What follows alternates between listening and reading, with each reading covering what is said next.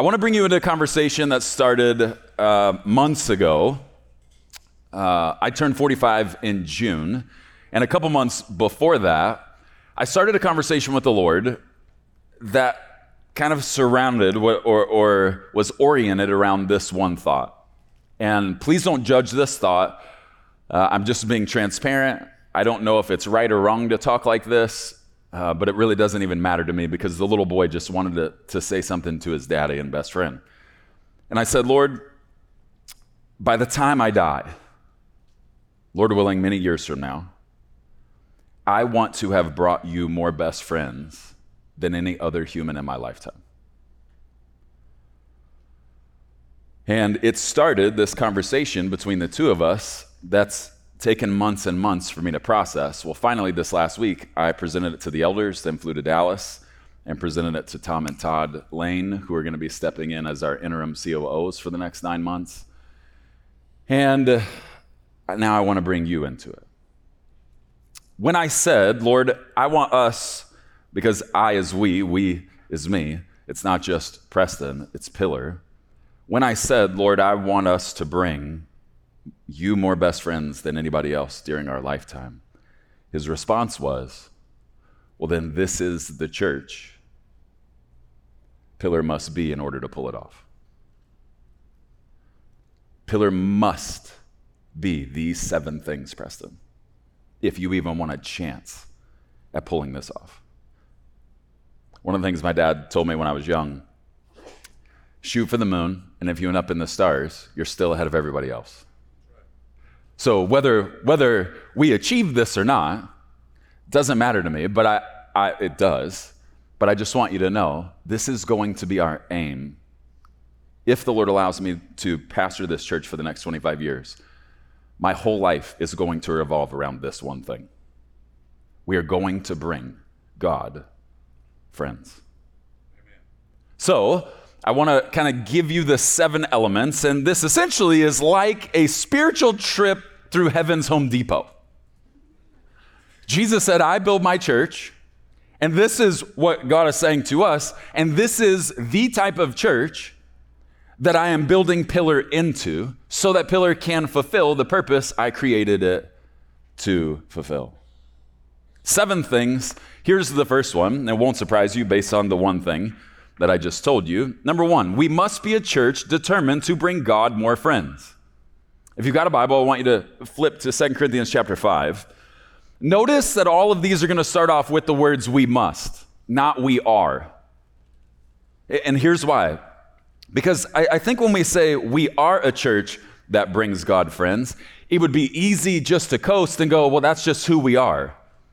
I want to leave it in the sense of a mandate, a constant mandate, because then you're always moving in that direction.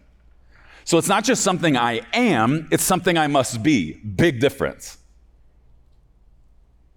We must be a church that brings God more friends. 2 Corinthians 5, starting in verse 18, says, now all things are of God, who has reconciled us to himself through Jesus Christ, and has given us, believers, the ministry of reconciliation. That is, that God was in Christ reconciling the world to himself, not imputing their trespasses to them. And he has committed to us the word of reconciliation. Watch verse 20. Now then, we, believers, are ambassadors for Christ. Watch this next line. As though God were pleading through us. How would you evangelize if you always had the thought it was as though the God of the universe were pleading through you his case to bring that person into relationship with him? Here's the message. We implore you on Christ's behalf, be reconciled to God. What is the message of reconciliation? Is it just about souls? It can't be, in my opinion. And here's kind of a 3-pronged approach that we're going to take as a church for at least the next 25 years. Here is, in my opinion, the message of reconciliation. If you're lost, turn to God. If you left, come back to God. And if you're loved, draw nearer to God. Notice, number one is for the lost. Number two is for those who walked with him, but walked away from him. And number three is for everybody. Everybody is loved, believer and unbeliever. This is part of the message of the gospel of Jesus Christ. He didn't just send Jesus to die to get us out of hell. He sent his son to die so that we could be best friends forever. Draw near to me, God says, and I will draw near to you. That's a message for all of us. Pillar must be a church determined to bring God more friends. Second, we must be a presence church. Exodus 33, one of my favorite chapters in all of Scripture, Moses says to God, God, it's your presence among us which sets your people and me apart from all other people on the earth. Three things this entails. Number one, his presence is our number one asset. This must be our perspective. God's presence must be our number one asset as a church. A house of God without the presence of God is just a warehouse filled with a bunch of humans. I don't know if you realize this. This room right here is just a warehouse. It really is. In fact, one of our elders is in this service, and when I was interviewing him in the process, I said, you guys live nearly an hour away from here. And you drive by some really incredible churches with much better buildings than us. Help me understand why you come all the way up to North Scottsdale from the deep east part of the valley. I'll never forget what he said. Preston, we do pass by a lot of beautiful buildings just to come to a warehouse. At first I was like, I didn't mean it like that. He said, but Preston, every time we come to this warehouse, God is in the house. And that's why we drive 2 hours round trip every weekend. If God isn't in the house, all this is a stupid warehouse. His presence must be our number one asset, not our money, not our people, not our staff, not our buildings. The number one asset in the house of God must always be the presence of God. This is why I told you 2 weeks ago, when I go into the presence of the Lord, I try not to ever take it lightly, because my ability to be alone with the God of the universe cost the Son his life. So the presence of God must never be downplayed. When he walks into the room, we must always act like we did the very first time we experienced it. I don't ever want him to walk into this place and me be like, hey, what's going on? How you doing? Now, when he walks in, I want to be undone every time. His presence must be our number one asset. Second, his presence leads us. Here's what that practically means. I'm not in control of this church. The elders aren't in control of this church. We're charged to govern, and I'm charged to lead, but we're not in control. I'm not in control. The pillar is, capital P. He is. It's his house. He's the one in control. We are merely under his authority, tasked with carrying out his desires. He will not be welcomed into a place that man thinks he can control. The minute I start thinking I run this whole thing is the minute God walks out of this room. But Preston, why are you sharing this with us? Because this really isn't a sermon, right? I think about 2 to 3 times a year, it seems like the Lord has me do things like this, and one of the biggest reasons is accountability. Hey, Preston, you said this, and I haven't seen us do anything about that. Accountability is essential. Otherwise, we just turn this into a lowercase k kingdom with a king trying to build his own castle. The point of pillar is to give God whatever he asks for. His presence is what leads us. Then here's the third part of it. Our worship is essential to his presence. Worship is always going to be an essential part of what Pillar does as a church. And as we get older as a church, I believe the anointing God gives us access to for worship in the area of worship is only going to increase. Why? Because worship is the soundtrack for holy moments with the God of the universe. Let me show it to you. Psalm 22, verse 3, "But you are holy, God, enthroned or seated upon the praises of Israel, your people."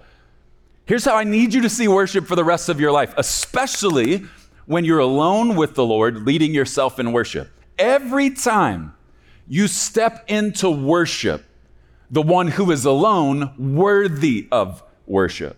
Every time you worship, you're pulling up a seat at your table for the God of the universe to sit upon. He loves it when we worship. Worship isn't just singing, it's something we do at all times and all things. It's all unto him because he deserves it all. Here's the third thing. If we're going to pull this off, we must be a historically generous church. And by historic, I don't mean did it yesterday. I mean in comparison to everybody else tomorrow. We must be a historically generous church. 3 elements of generosity.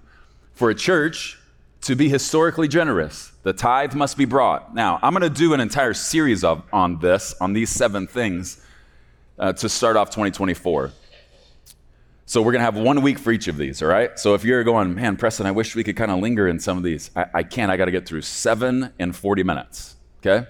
So we're going to do 7 full weeks on all of these. But in order for a church to be historically generous, the tithe must be brought. Notice the word brought. You don't give the tithe. The tithe belongs to the Lord. So I don't give him a tithe. I return it to him. So for a church to be historically generous, the tithe must be brought. This is why we tell our members in membership class, one of our expectations of members is they bring the tithe into the storehouse. Second, if a church is going to be historically generous, offerings must be given. We bring the tithe, but we give offerings. What's an offering? Anything over and above the tithe. Then here's the third thing. If a church will be historically generous, it must be a place where sacrifices are made.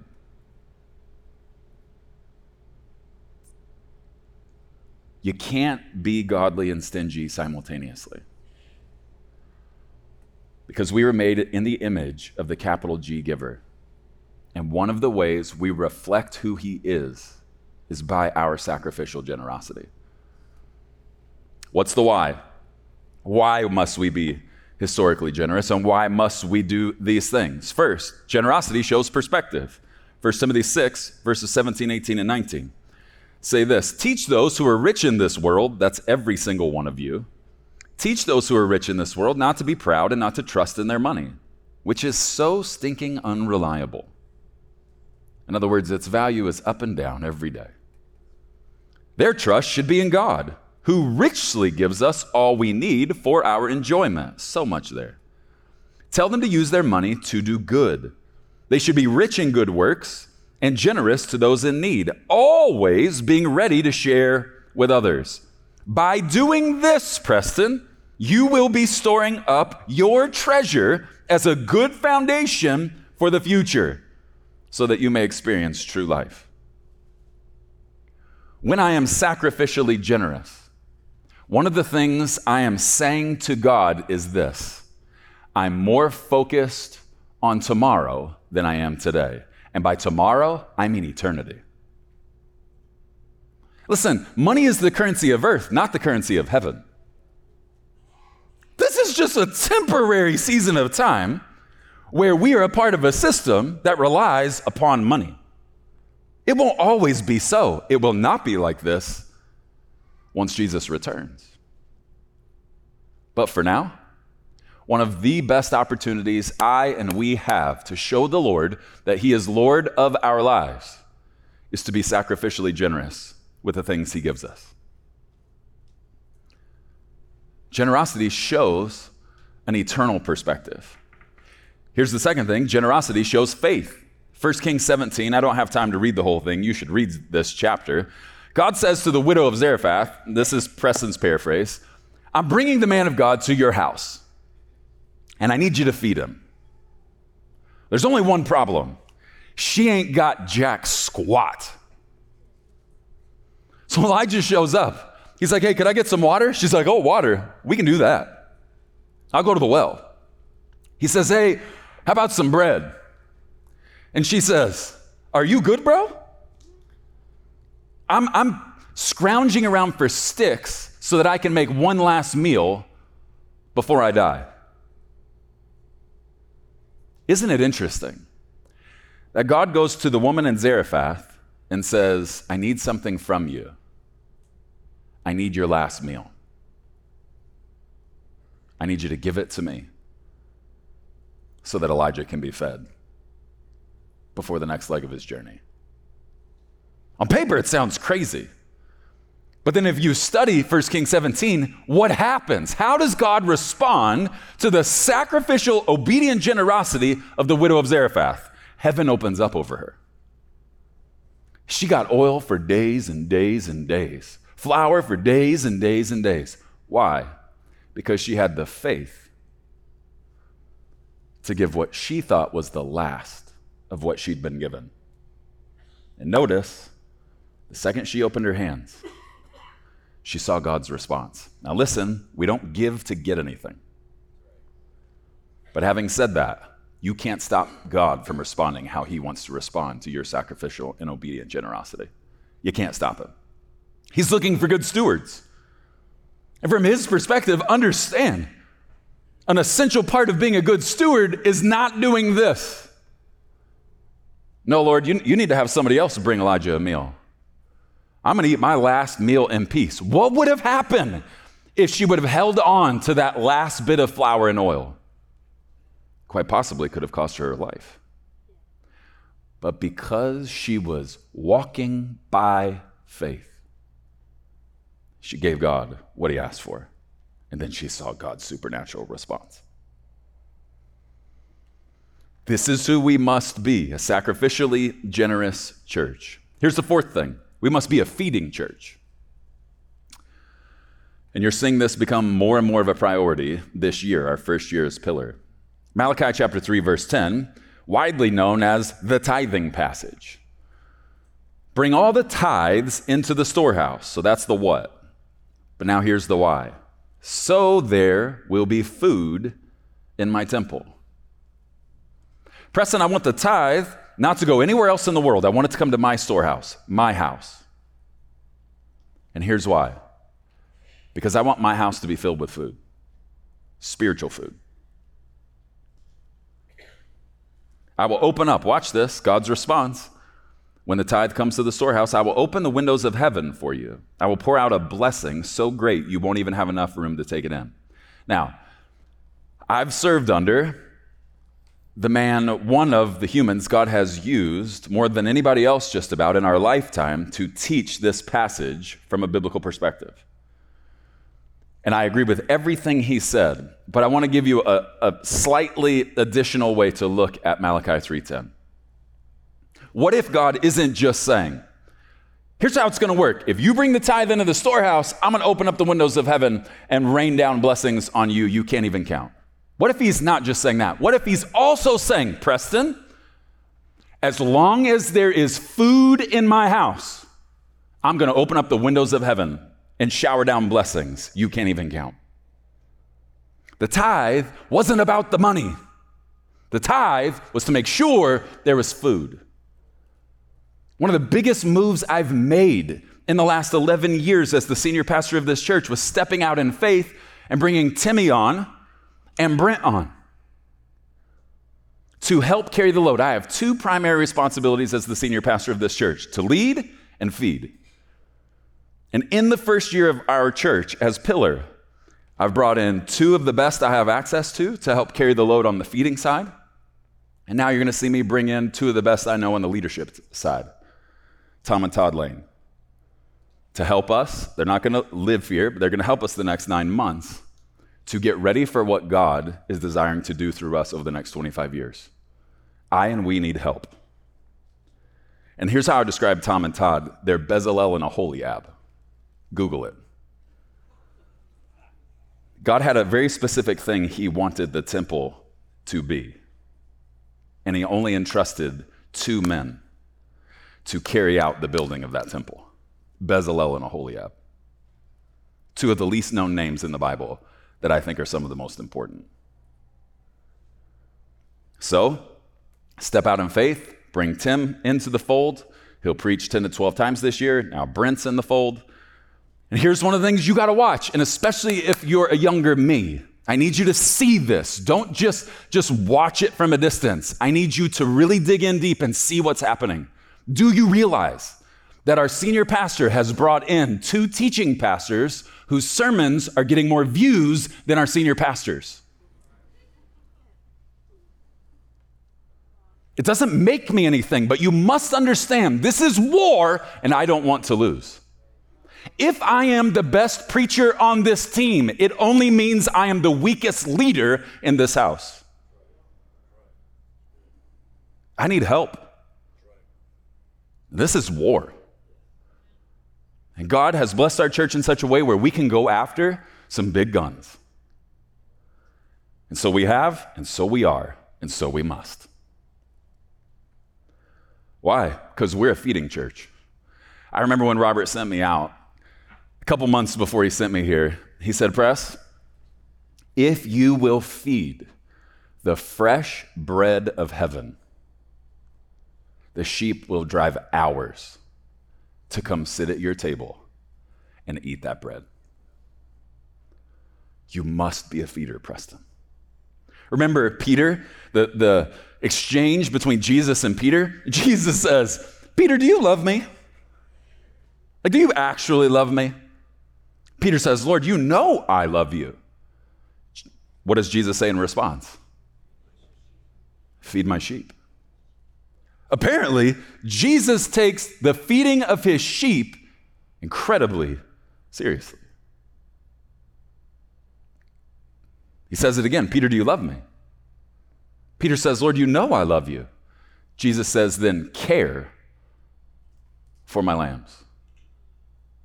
And he says it again, Peter, do you love me? Peter says, Lord, you know I love you. Jesus says, then feed my sheep. I need you to understand, this isn't just a pulpit thing. That's just the first domino. We've got some amazing teachers that God has brought into this family, and we're going to empower them to deliver the message and burden God has put in their mouth, in their heart. Because we're going to feed. A big part of my job is to build an ark so big that it's not filled with animals, it's filled with bread. So that no matter what happens on the earth, if anyone ever wants to binge the fresh bread of heaven, they can Netflix style this bad boy and go eat thousands of meals that feed their soul. We must be a feeding church. Number 5, we must be a developing church.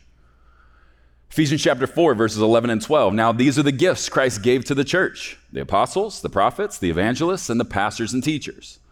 Their responsibility, so the fivefold's responsibility, is to equip God's people to do his work and build up the church, the body of Christ.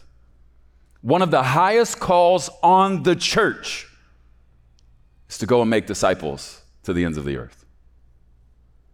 Develop disciples.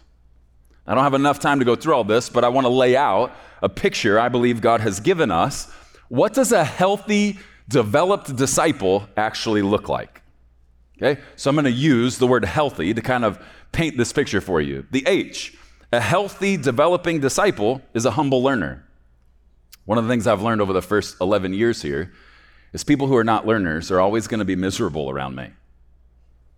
They're going to look at me and go, Preston, it's never enough for you. Well, that's not how I would say it. I just love him so much, I want to grow more tomorrow than I did today. It's just one of the ways we show we love him, is we don't stay where we are. That one of the ways we draw nearer to him is we endeavor to learn more about him and then look more like him. The E, empathetic leader. A healthy disciple is an empathetic leader. One of the things we're going to endeavor to do is to raise the emotional intelligence of our entire church. Going through COVID helped us understand the church is not the most emotionally healthy place on the planet. And if you are going to be used by God as a minister of reconciliation in the day in which we live, you're going to need to make sure you have some empathy up in that mug. So we're going to raise up empathetic leaders. The A, anointed apprentices. I don't have time to really walk through this one, but I'll probably do on the Leaders Cut an entire episode on helping you discern where the oil of heaven is. It's one of the most important things I could ever teach you. The oil of heaven makes hard things much easier. Doesn't mean they'll be easy, it just means they'll be easier because you're divinely enabled with the oil of heaven. We must raise up anointed apprentices. L, the L of a healthy, developed disciple. They're loved lovers. This is identity. If you don't understand you are loved by God and He desires to be loved by you, then you're probably going to be prone to getting stuck in the world of works, bringing Him things He doesn't ask for just to try and get things from Him He's already given you. And so we must raise up loved lovers. The T of a healthy disciple, theologically trained. Theologically trained. Doesn't mean you have to have a doctorate in theology. It just means you need to have an understanding of God's word in such a way that you can build your life upon it, rather than your opinion. The H, a healthy disciple, must have healthy pillars. This is a burden God gave us. We're going to teach it until we're done. Again, we saw it in COVID. The church isn't the healthiest place. So we must, if we're going to develop disciples, they must be disciples with healthy pillars, because the easiest disciple to pick off is one with wobbly pillars. Then here's the why. A healthy disciple is a yielded vessel. They're not here for them. They're here for Him. You can't be both. You got to pick.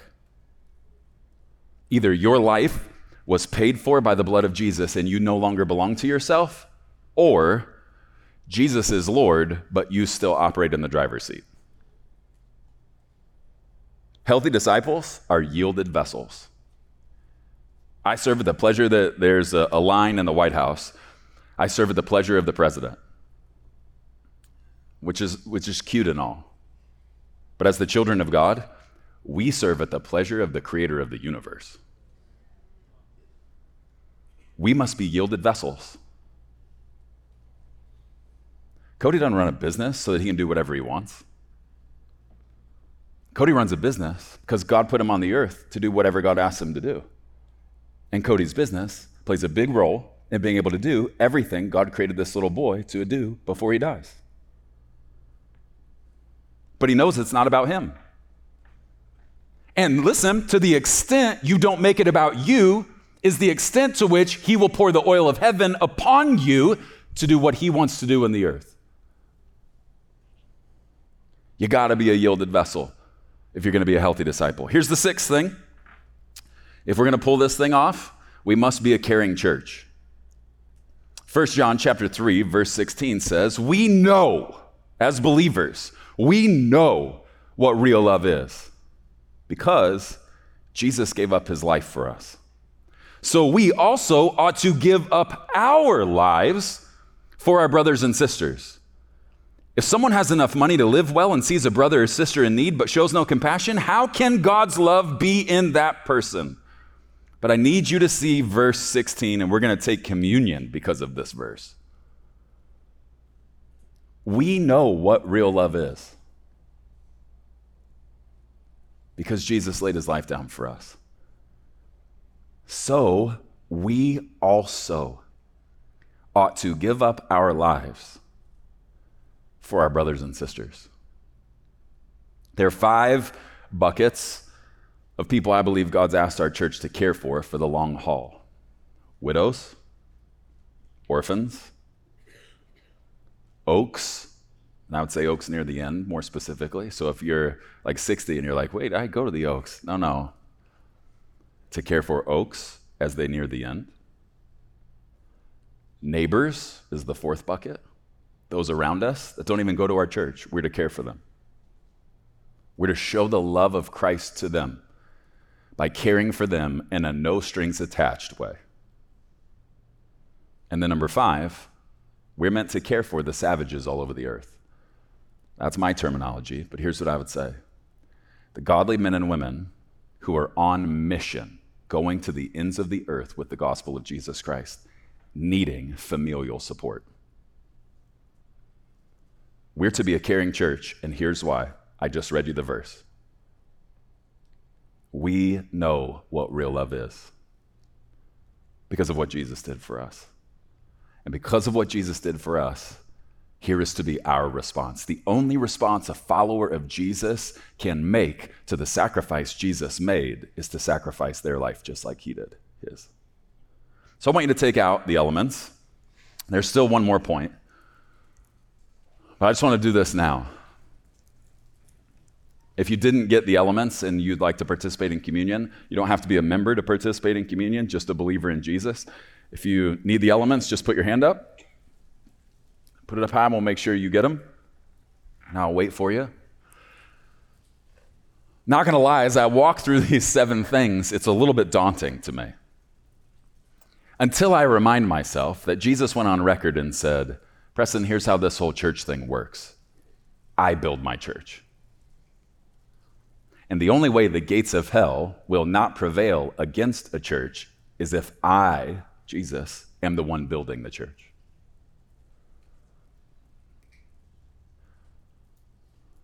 And Jesus showed his love for the bride by laying down his life for her. That's why his bride must be entirely devoted to laying their lives down too.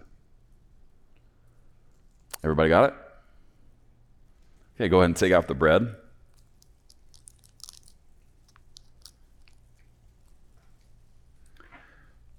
That night, Jesus, with his disciples gathered around, took the bread and said, "This is my body, which is broken for you. I'm doing this for you." They had been doing Passover for a very, very long time. Jesus shows up and says, "I want you to know I am the bread of Passover. This is my body, which is broken for you. Every time you eat this, I want you to remember me." Now, sometimes when we take communion, we focus on ourselves, we focus on our sin, and I'm not saying that that's wrong. I think primarily what we must always be focused on when we take communion is Jesus. That's why he said, "Remember me." Preston, communion isn't about your sin. Communion is about your Savior. And this is my body, which is broken for you. And the reason I want to take communion after point number 6, we must be a caring church, is so that we will all be reminded, if we're truly followers of Jesus, one of the evidences is that we are laying our lives down the same way he did for us. Jesus, thank you for proving your love for us. Greater love hath no man than to lay his life down for his friends. Jesus, you did it for friends, to bring friends to the Father. And it cost you your life. Jesus, as we endeavor to be the church you desire Pillar to be, as we take this bread into our bodies, may we be reminded of the responsibility we've been given to lay our lives down for others, just as Jesus laid his life down for us. Jesus, thank you, thank you, thank you, thank you. Let's take the bread. The same way that night, Jesus took the cup. And he said, "This is my blood, which is shed for you. Every time you drink it, remember me. And so we must. But one of the other things we must remember that the blood of Jesus affords us as followers of Jesus is that we could never have been partners with God in bringing heaven to earth if Jesus wouldn't have shed his blood on the earth for the earth. Because of the blood of Jesus, I can therefore now boldly go into the presence of God, not just as his friend, not just as his child, but as his partner in the ministry of reconciliation. Without his blood, I don't get to be his partner. I need you to understand this. I know your life is awesome, and I know some of you feel you're the center of the universe. It's a terrible way to live, let me just say. I tried it once. You'll need Ambien to fall asleep at night because you were not meant to be the center of the universe. The one who holds up the universe with a word of his power was meant to always be the center of the universe. But that one, capital O, set things up in such a way where he would partner with man. God created Adam's place and then told him to care for it. The mere fact that you have oxygen in your lungs is a statement from the creator of the universe. There is something on the earth he desires to do through you, but the only way to pull it off is in divine partnership with the one who sent his son to die so that the two of you could be partners. What happens next in each of our lives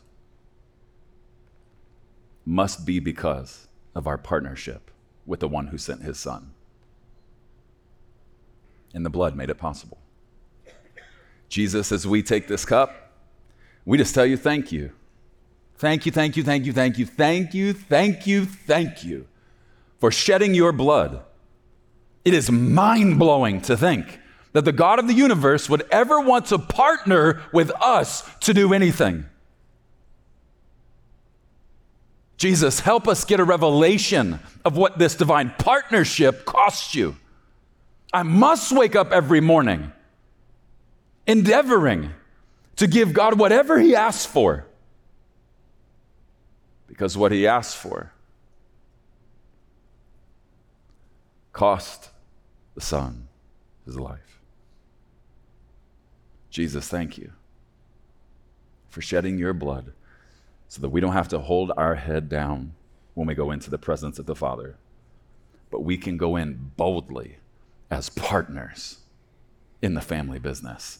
Jesus, as we take this cup, we remember you and we say thank you. Let's take the cup.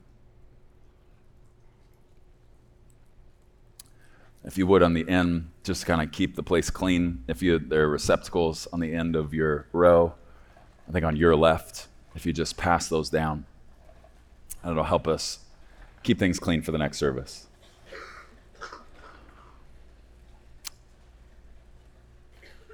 Here's point number 7, if we're going to pull this off. And this is a newer one, but not a newer one, but it's going to seem new to most of you. If we're going to pull this off, we must be ascending church. We must be ascending church. You hear me talk more about, in this season, the Isaacs and the Brents that now are stepping into a season of preparation to get them ready to step into the next season of their lives if what God has for them is to pastor a church. And so being a sending church, if you go back and study the early church was sending very early on. This is a part of what we do. And so I'm telling you this because some of you are going to fall in love with some of the people God has teach in this pulpit. And then one day I'm going to tell you they're leaving. But here's what you have to remember. When you're ascending church, no one ever leaves. They're always sown. When you send a son or a daughter, they don't leave your house. You're sowing them into a new field to take more ground for the kingdom of God. We must be a sending church. Now, we always have been, but it's going to be a lot more public now.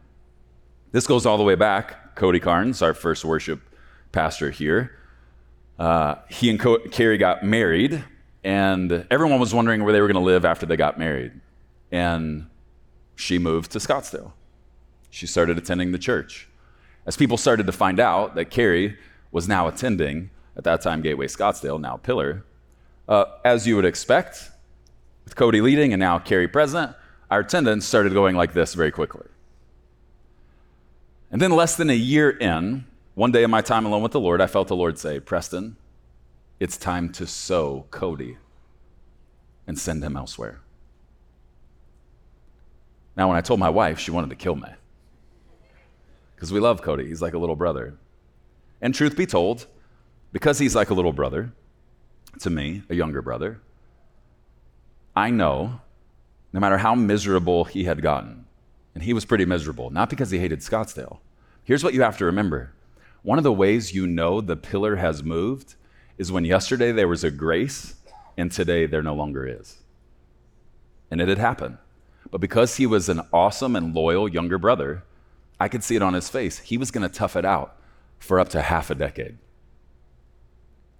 And truth be told, if I were trying to build a castle where I was famous, I never would have taken Cody and Carrie to lunch at Greyhawk that day. But I did. Sat them down and said, with all my heart, I believe the Lord has spoken. It's time to send you.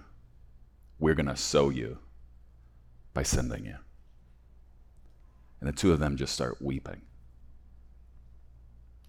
because God had already spoken to them. We've always been a sending church, but we're going to be more a sending church than we've ever been.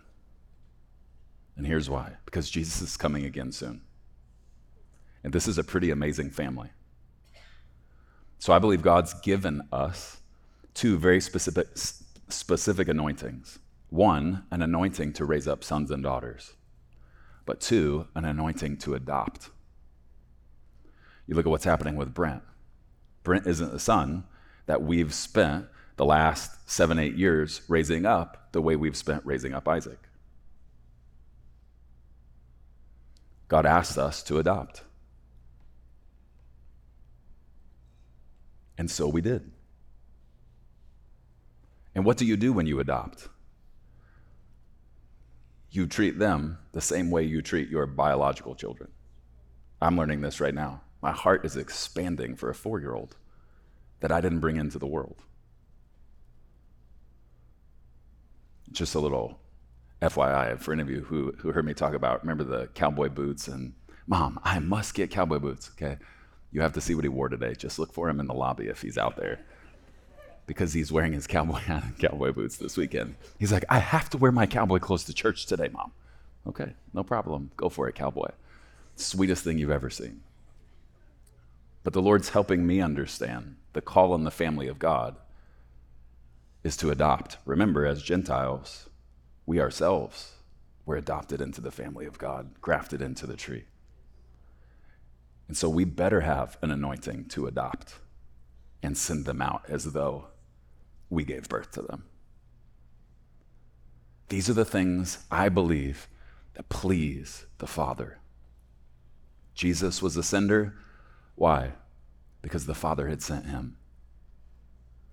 Jesus sent the 72 because the Father had sent him. And here's what we all have to remember. As followers of Jesus Christ, we are sent ones too. Preston, what are we sent to do? Let me make it as simple as I possibly can. You are sent to give God whatever he asks for through your life.